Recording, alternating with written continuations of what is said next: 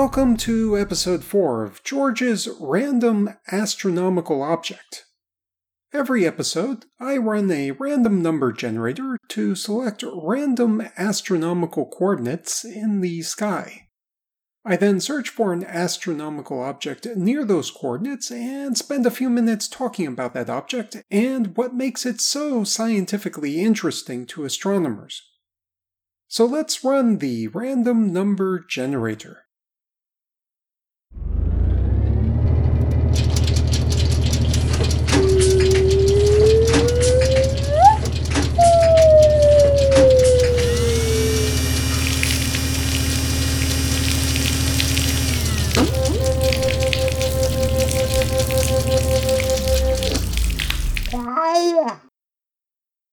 And for this episode, the random number generator has left a pool of water on the floor.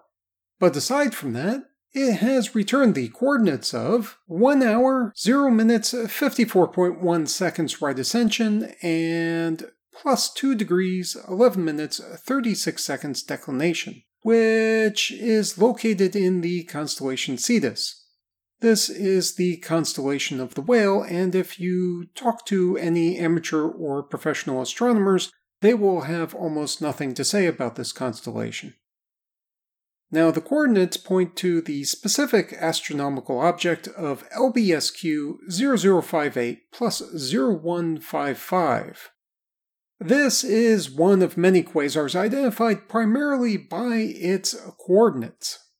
In the case of this specific quasar, sometimes the numbers are written with just a Q or B in front instead of the weird and awkward LBSQ, and sometimes the numbers are just written by themselves with no letters whatsoever.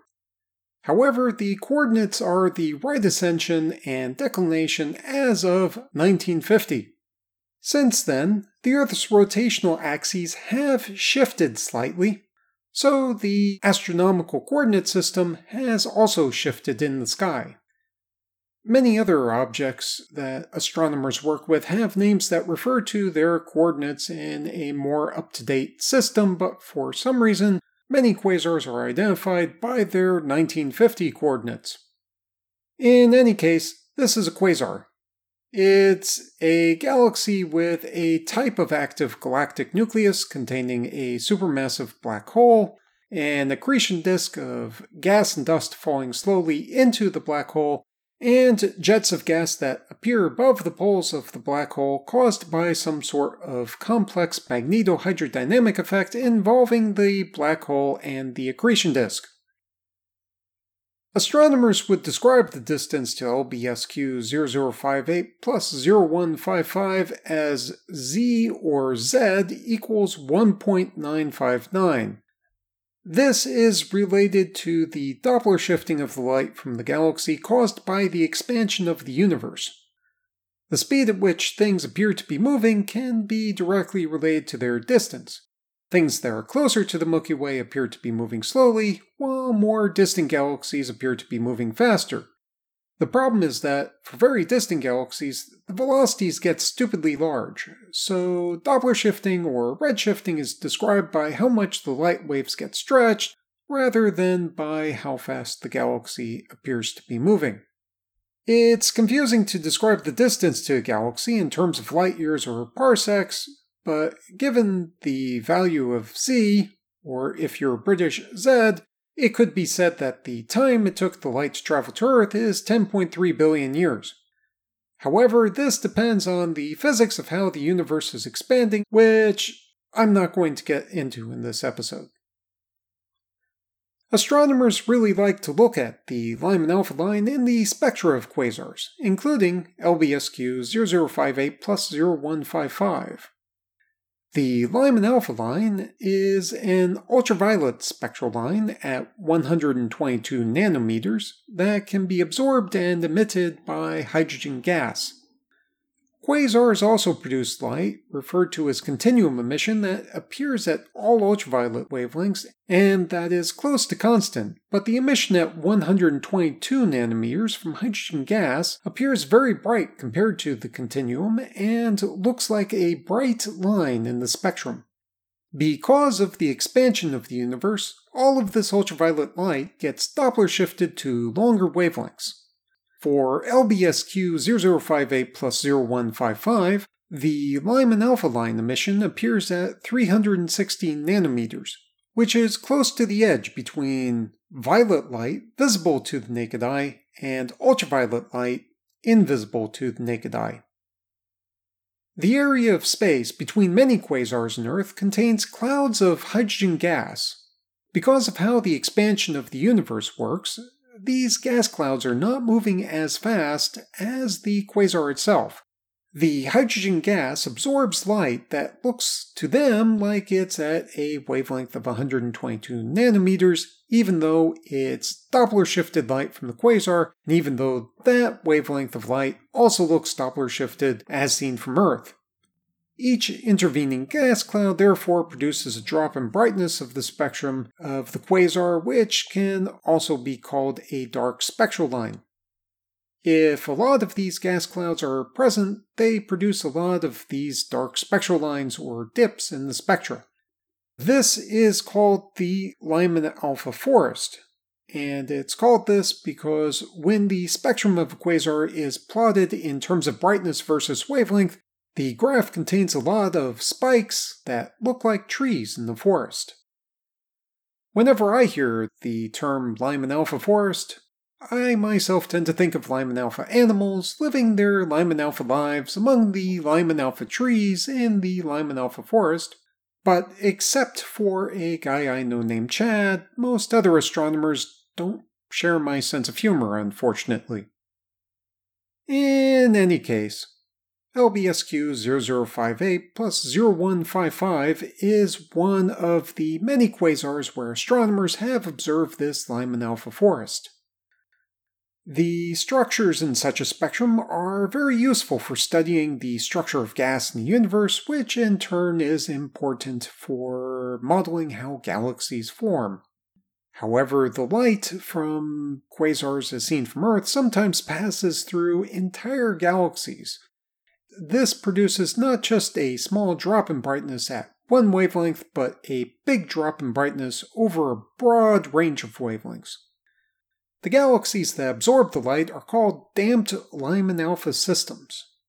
The term damped does not indicate that the galaxy contains a lot of water, which would be very interesting, or that someone appeared to spill coffee on the spectrum, which would be kind of messy, but instead refers to the mathematical function used to describe how the light is absorbed over a broad range of wavelengths.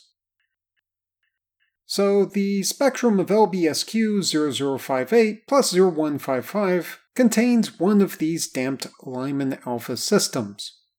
Normally, the presence of the galaxies absorbing the light is indicated solely from how it's absorbing the light from the quasar behind it.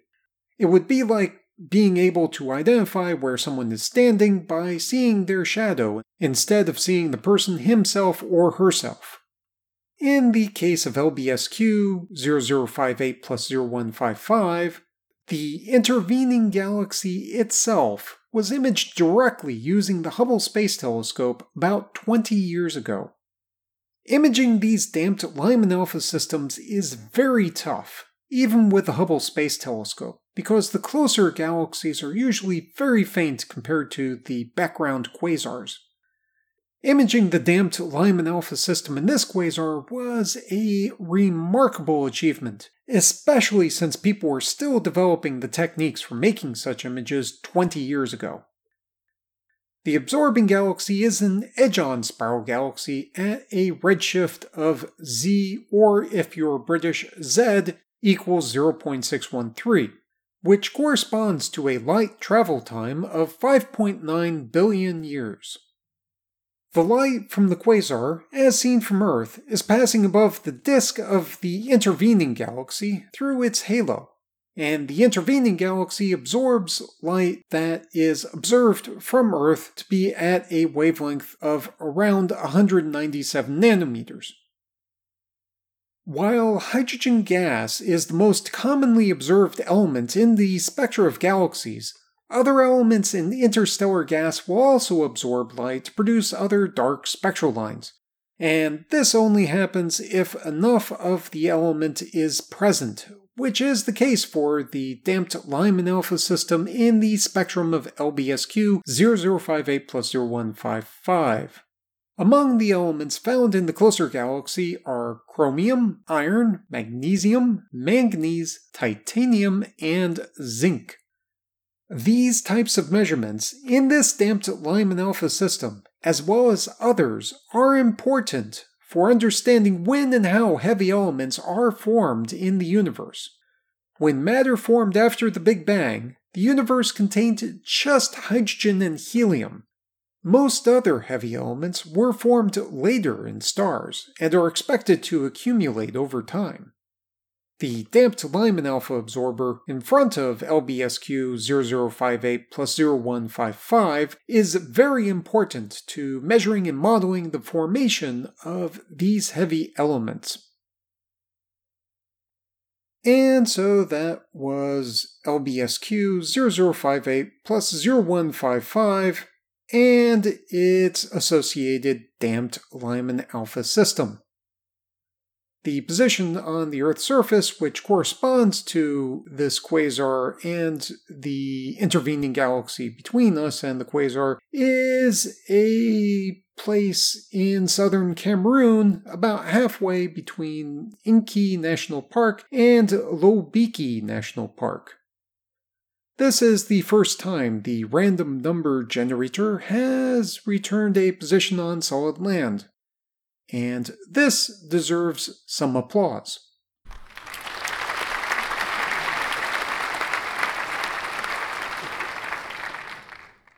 As you can guess, this is a location with a tropical rainforest, or, if you want to keep to the theme of the episode, a Lyman alpha rainforest, with Lyman alpha elephants, and Lyman alpha chimpanzees, and Lyman alpha leopards. Although the Lyman alpha chimpanzees and the Lyman alpha leopards probably don't get along that well. So if you enjoyed this episode, the website for this podcast is www.randomastronomicalobject.com. You can visit the website to download episodes of the show, read information about the astronomical objects, view images of those objects, and send me feedback. The audio was recorded and edited by George Bendo. The music is Immersion by Sasha Endy at www.sasha-endy.de, which is distributed by filmmusic.io under a CC 4.0 attribution license. The sound effects are from the Freesound project at www.freesound.org. Thanks for listening.